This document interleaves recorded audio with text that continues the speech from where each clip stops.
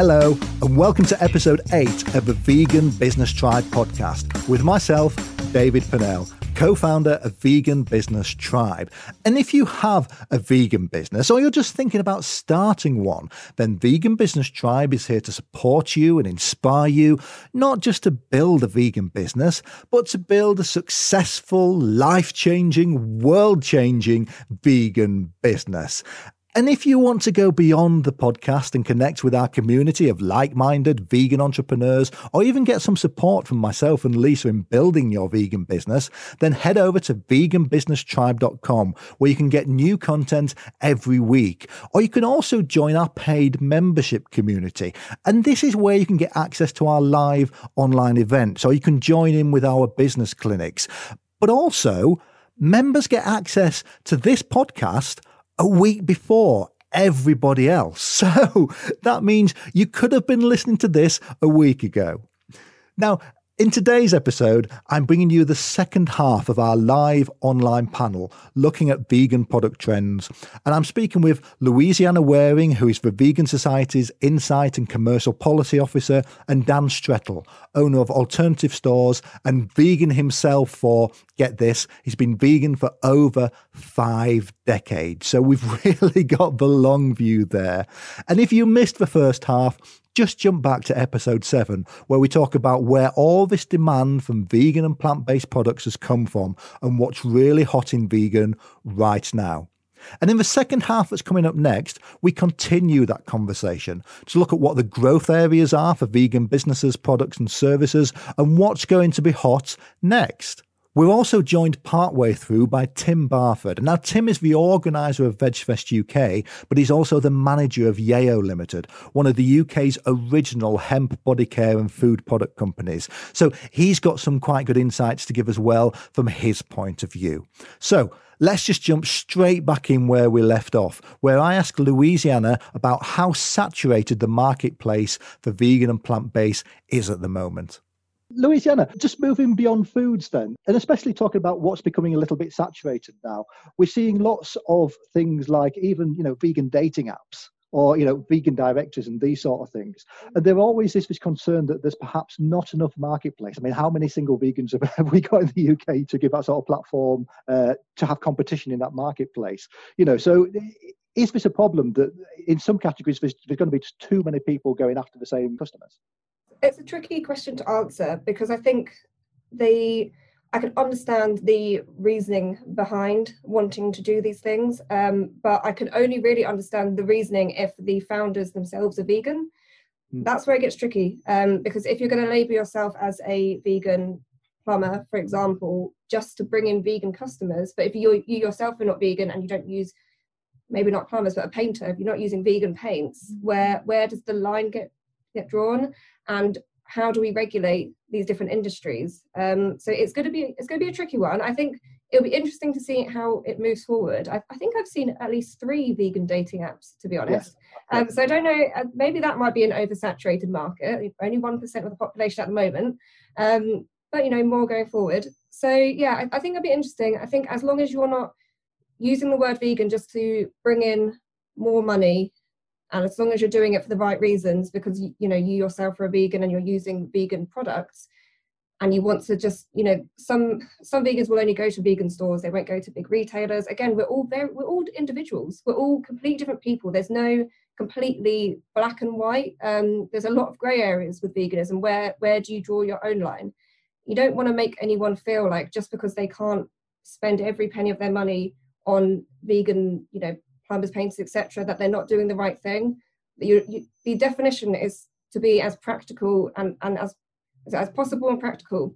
So as far as possible and practical, there you go. So just remember that. And if anyone's watching who is thinking about going vegan, just remember you don't have to go as far as other people. Just start with what you can do and then take it forward from there. And it's all about keeping it accessible to people as well. So not marginalizing anyone because they feel like they're not going as far as others. So accessibility is still an issue and a barrier. So we want to keep it accessible. Absolutely. And I think when I'm talking to the larger companies, especially, this is something that they don't pick up on. They think that you either, it's binary, you're completely, vegan and out there campaigning, or you're not vegan at all. And you're eating at the fast food chains. But you need to understand that it is a journey, which we've all been on. Dan's been on it far longer than I have. But when you start out, you might be happy to go into the high street burger chain when you first, move over to veganism. But then 6 months down the line or 12 months down the line, you might not even want to walk through the front door of that establishment. And that's something that companies really need to understand. They have to ask themselves, what does a vegan actually want who's been vegan for 12 months compared to someone who's been vegan for 5 years or even 5 decades like Dan. And one thing you mentioned last time we were speaking, Louisiana, was about these very meaty burgers as well that are coming out. Yes, so I think the very meaty burger industry or market, I think it's easy to think that it's an oversaturated market because how many meaty burgers do you need? But really, when you kind of take a step back, you realize how much more of these things we need to be producing to be replacing the animal products, and it's a lot. So I think we need to scale up businesses. That's what we need, and we need more investment and more support from the government to do this. Whether or not it's just meaty burgers or those kind of products, but we do need more vegan products. So it might be easy to say that some areas are getting saturated, but because we're all vegans ourselves, we all work in the vegan industry every day. I think sometimes you need to take a step back and look at the reality of the other 99% of the population who would never say that market's saturated because they've probably never even seen it. In reality, there's less than 10 brands making these products. So it's not oversaturated at all. So I would like to see more innovation overall in every category. That's the best way forward. Fantastic. Now, Dan, a moment ago you talking about ethics as well and the ethical buying. So one thing which a lot of people who make new vegan products, and again, quite often the larger brands who do this, they're tying ethics into veganism. So some people will think if it's got palm oil in, that a vegan won't buy it. Or they really go over the ethic. They really go into the ethics to try and win over the vegan customers. I mean, what are we seeing in that sort of marketplace at the moment? It's the palm oil question's a bit of a minefield because it's become so much of a norm in all production. There's many companies trying to source either alternatives entirely or responsibly sourced palm oil. Where does ethics come into it? Well, just before that, I was going to come in about the, you mentioned the last 50 years. We've all drawn the line somewhere, and it's very important for new people to veganism not to have to worry as to how vegan they are at any particular moment. You have to be comfortable with what you're doing. Whether, I remember back in the 70s, my dad got a leather-seated car. Do you refuse to go in the car? Well, no, you don't. You get on a bus and you're holding a leather strap. You're sitting on a leather seat. You're going cycling and you've got leather toe straps. There weren't alternatives in those days. And in some cases, as you've said, some of the products still haven't been invented or created that can make a full transition more easy. So we've all drawn the line somewhere at some time, but you have to feel comfortable. And I go back to the old Vegetarian Society logo of live and let live. Not only do we have to feel comfortable ourselves, but we have to allow others to feel comfortable with how they are feeling. Absolutely.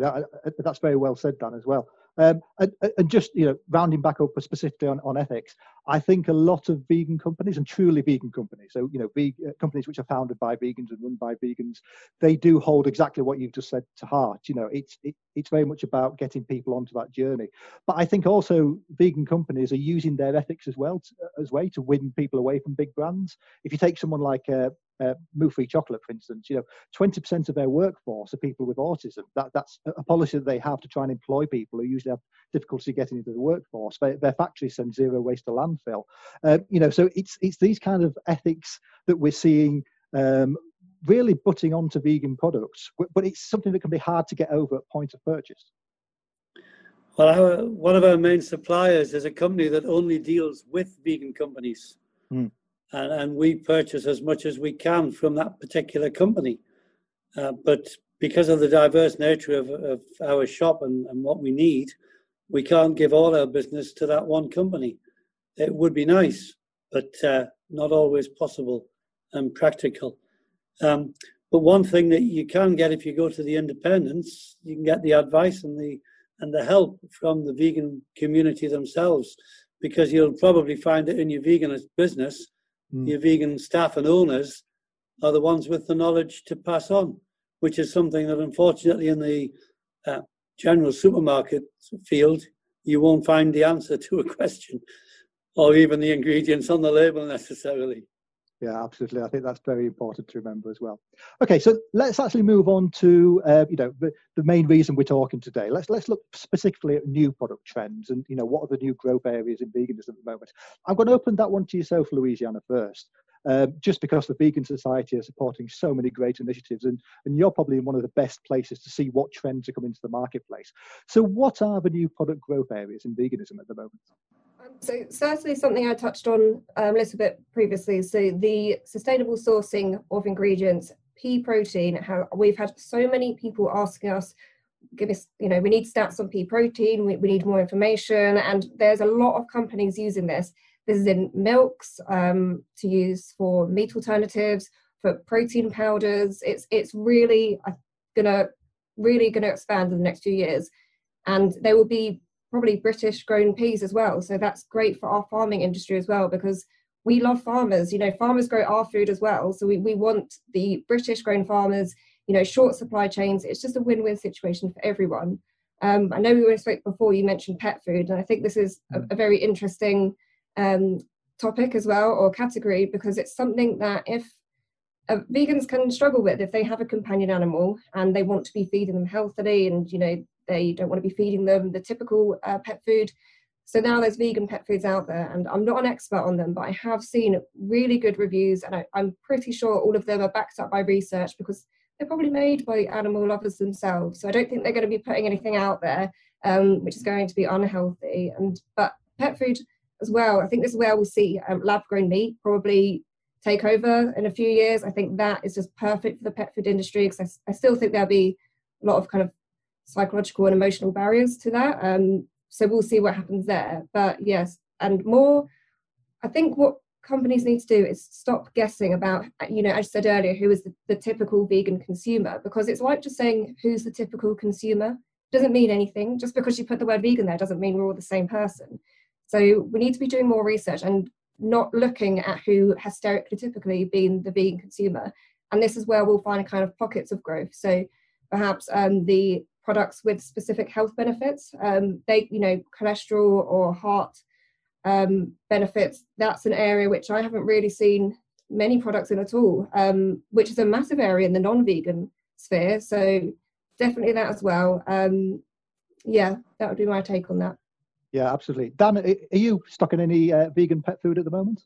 The amount of vegan pet food we've got has risen and risen and risen. Really? We've now got a full section devoted to it, whether it's dog chews, potato sticks, wet cat and dog food in cans, or dried bags of cat and dog food. It's there, and it's being asked for more and more often. The last customer before I came on the telephone bought 22 cans for a charity pet that she just rescued that would eat nothing except this one particular type. Bought one can, tested it, and came back in and bought 22 more, all in the same afternoon. The pet food is certainly a growth market. If you go into a supermarket anyway, whole aisles are dedicated to animal foodstuffs and other animal products. It's certainly true in our shop. Ready meals, unfortunately or fortunately, depending upon your circumstances, ready meals are taking off. Vegan pizzas, flying out at times. And we've already mentioned cheese, but there's so many ready meals that people are looking for. I think a lot of it might have something to do with the fact that they're not going out so much in the last few months. People aren't going out for meals. So to have a meal created in home for yourself, using the products that you've bought and supplementing it with your veg or whatever, is a slight substitute during the coronavirus problems. Yeah, absolutely. And I think you've hit on a couple of really important points there. The ready meals, that's a case of just normalizing vegan food. So it's no longer anything special. You can just, if you want to be unhealthy, you can just go pick up a microwave meal and put it in there as well. But also with the pet food, I think many vegans, if they take on a companion animal, they will take them from a rescue centre, and that animal will probably have been fed meat its entire life. So it might be a little bit of a problem when moving the animal over to eating something which is a meat alternative. I liked what you said also at the start, Louisiana, that vegans quite often hit this point where they have to make a decision that they've not thought they're going to make before. And that's why I think we're going to see a rise in baby and child as well. Lots of newly converted vegans are getting together, they're starting families, and then they're thinking, oh, crikey, I'm going to have to raise my child vegan. Is that even safe at the moment? We do have a dietitian who we work with who does speak to a lot of new mothers. And I believe there's a soya-based formula, but I believe the thing that we try and promote is just breastfeeding. So you'll definitely have to, if anyone's watching this has more questions, speak to my colleague, Heather, the dietitian, because she was a lot more clued up than me. But certainly there is more growth to be done in that area. And I just wanted to mention something about the ready meals as well. My grandmother is vegan herself, and I was with her a couple of weeks ago, and she had a ready meal. Kind of got me thinking that's a whole other market, because she's too old to be cooking home cooked meals. She does eat ready meals a lot, obviously vegan, but a lot of them are unhealthy. So that's what I was trying to say about not thinking about the typical consumer. There's some people who aren't able to cook meals. So what do they need? And functional foods. How can veganism bring even more benefits to them in their elderly life? And possibly for people with disabilities as well who are unable to cook. So we need to make sure this food is accessible and healthy as well, and also have the treats as well. But we need to make sure it's really hitting the nutrition points. But that can probably be said for non-vegan ready meals as well. So when vegan food is so much put under the spotlight, I don't think there's anything bad with it, but I think all food needs to be put more under the spotlight. We all need to be more aware of what we're eating, and it needs to be a bigger issue for everyone. And when that's again something which I hope will make people think about their diets in the future. And I think it is happening. I think a lot of ingredients are in the media more, maybe for their negative effects. Unfortunately, it's usually vegan foods, but that was what's happening to the meat industry a few years ago. So it's all power play with how the media works. But yeah, we'll see. Yeah, absolutely. And it's that normalizing point again as well, looking at the whole family. So 100%, if you are having young children, if you haven't had a baby and breastfeeding, they always say that's a place to start. Some people can't. And so we are seeing some plant-based follow-on milks and formula milks, which are doing very well at the moment. But then just going beyond the food, yesterday I was talking to someone and they've written Vivi the Super Vegan, which is an absolutely fantastic children's book as well. So this education, if we're looking at, 1 in 10 children aren't eating meat at the moment, that's something which is really worthwhile pursuing as well. And then the crossover products. So you mentioned earlier that the whole family might not be vegan, but 1 or 2 of them are. They're bringing people over. And so what I really see as one of the new product growth areas are these products which have been brought out, but just everybody can have. So Goo Puds is a great example of that. When they looked to bring out their vegan range, they decided to go, the entire way with it and made it completely gluten-free, dairy-free, so everybody can have it. They don't necessarily label it vegan. And we're seeing lots more companies doing things like that as well. Okay, so one thing I want to chat about also is moving away from food. So when we're talking about vegan products and when people are saying they're going to start up a vegan business, you always think food because it's probably where you started with veganism yourselves. But we're seeing a real rise in, vegan service industries. So we mentioned earlier, you can get vegan plumbers, vegan travel agents, you can get vegan personal assistants, even, vegan bookkeepers now. So to either of you have got an opinion on this, do you think this is something we're going to see more of? Do you think this is going to be a growth industry? I know a vegan taxi company, so there's another one to add. And I used in a previous decade, I used to drive for them. So wow. We had 2 vegan drivers, I'm also a school teacher by profession, and it must be great for some of the children these days to be able to link up and know that if that teacher makes it known that they're vegan, have somebody there that they can ask questions of or get support from. I know vegan electricians, so yes, they are appearing. I'm not so sure that the vegan taxi company was set up to be a vegan taxi company. It just became one. But yes, things are moving. Absolutely. And Louise-Rani, you talked about scaling up. Do you think we're going to see anybody scaling up these service companies? So are we going to start to see a vegan Uber, for example? Honestly, I mean, vegan anything is good. It's just, and it brings attention to the movement, doesn't it? The vegan hotel, there's one in Scotland. One of my colleagues stayed there recently. I think it's probably still a little bit above the price point of perhaps the average person. But these places are, eventually will become cheaper. If more places buy these, you know, the bedding, the mattresses, which are vegan, I don't know what you need to possibly even cutlery and plates. I don't know, animal products are in so many things which shock me nearly every day. But if they're buying these at a premium, and the more places which buy them, the cheaper it gets for everyone, the cheaper it gets for us. So I think, yeah, it's going to be an interesting one.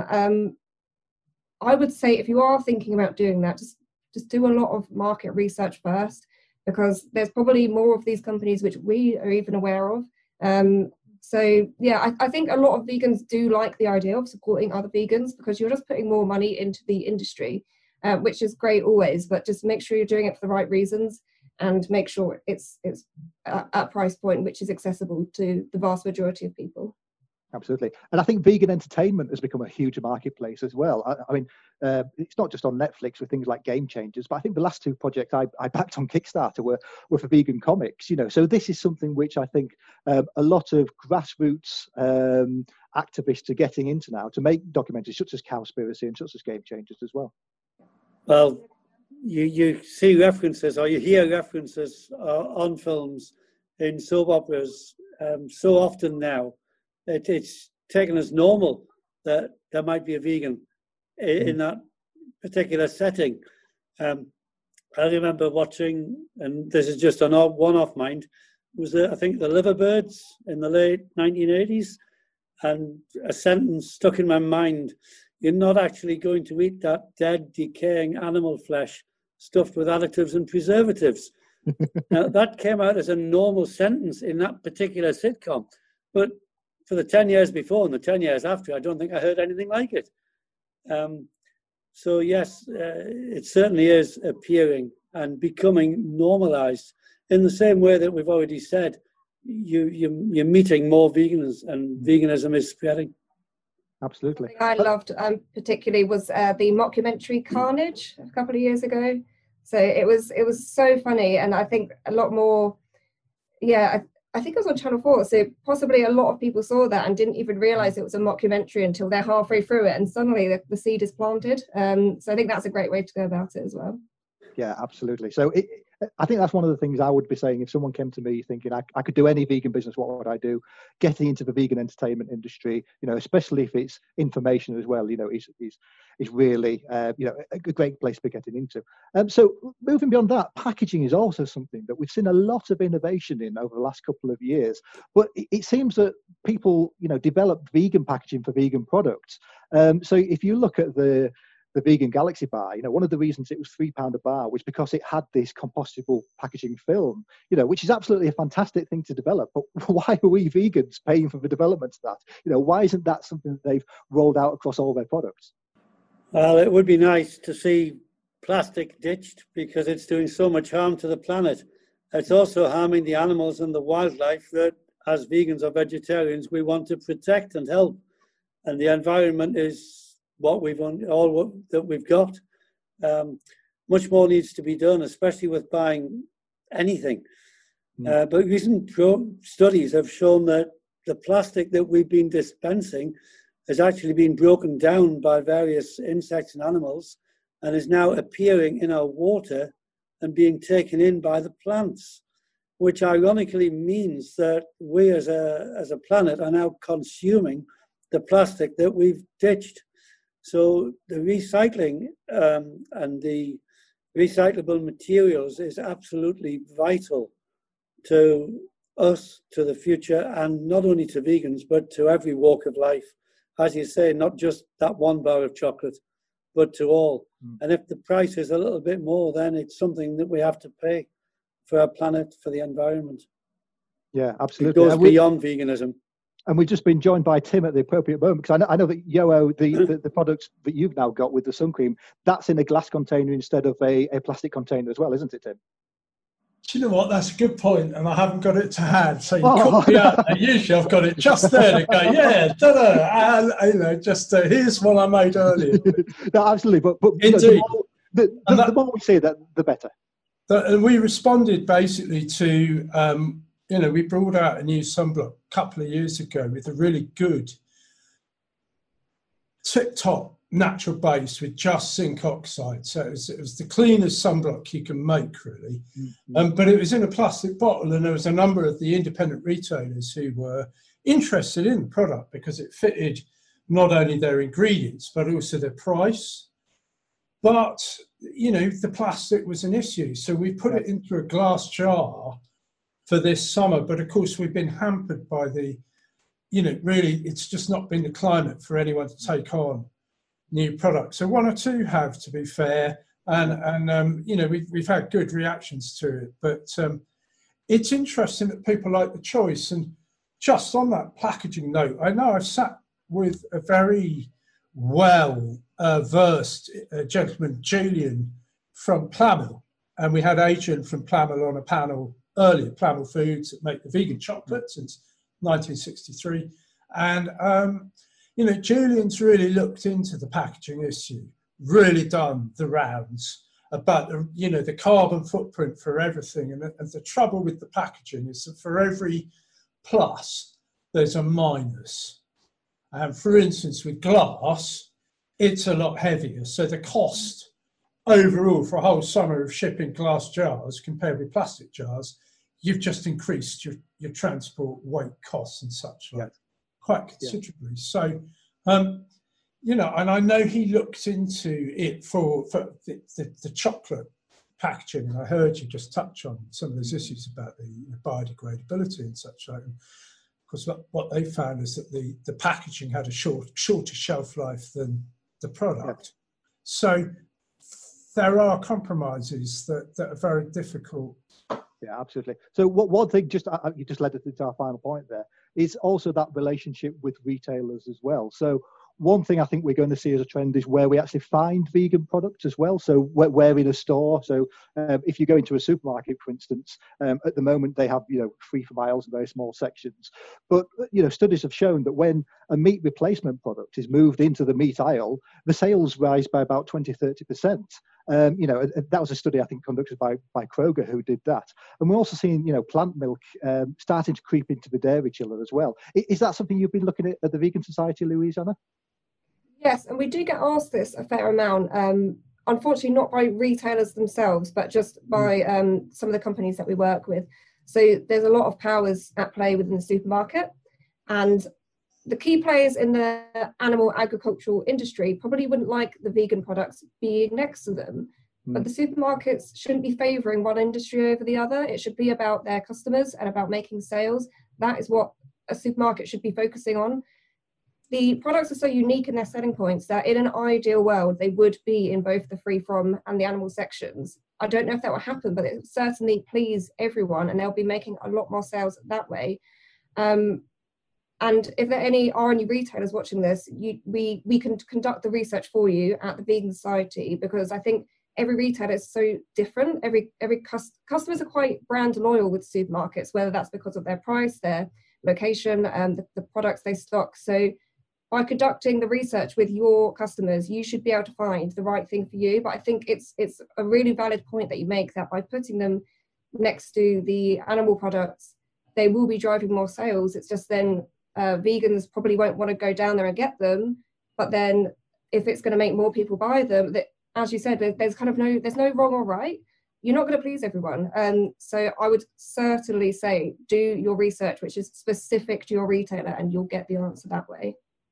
So I'm just going to wrap up with the questions that we have. So I want to get just off Dan and Louisiana, just 30 seconds. If you were a betting person, what would you bet on to be the next big thing in vegan products? I'm looking for a crackable vegan egg. A crackable vegan egg for cooking purposes. And I think that would take off. I think it would be a challenge. And I guess somebody already has thought of the idea and it's in preparation somewhere. The other thing that is often in request and demand is a successful Yorkshire pudding. Now, we have fantastic Yorkshire puddings made by a small company called Mabel's. They come to us and then we sell them frozen, and they're cooked frozen.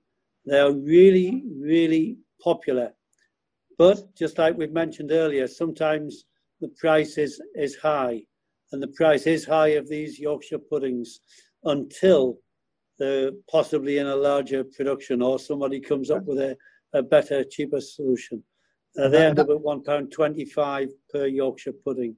That's my two betting forecasts. No, absolutely perfect. And that comes back to what we were talking about vegan companies needing help to scale up. They need to help from moving from the kitchen into their unit, and then from the business unit into the factory. That's something that a lot of vegan companies need help with. So, Louisiana, what's your bets for the next big thing in vegan products?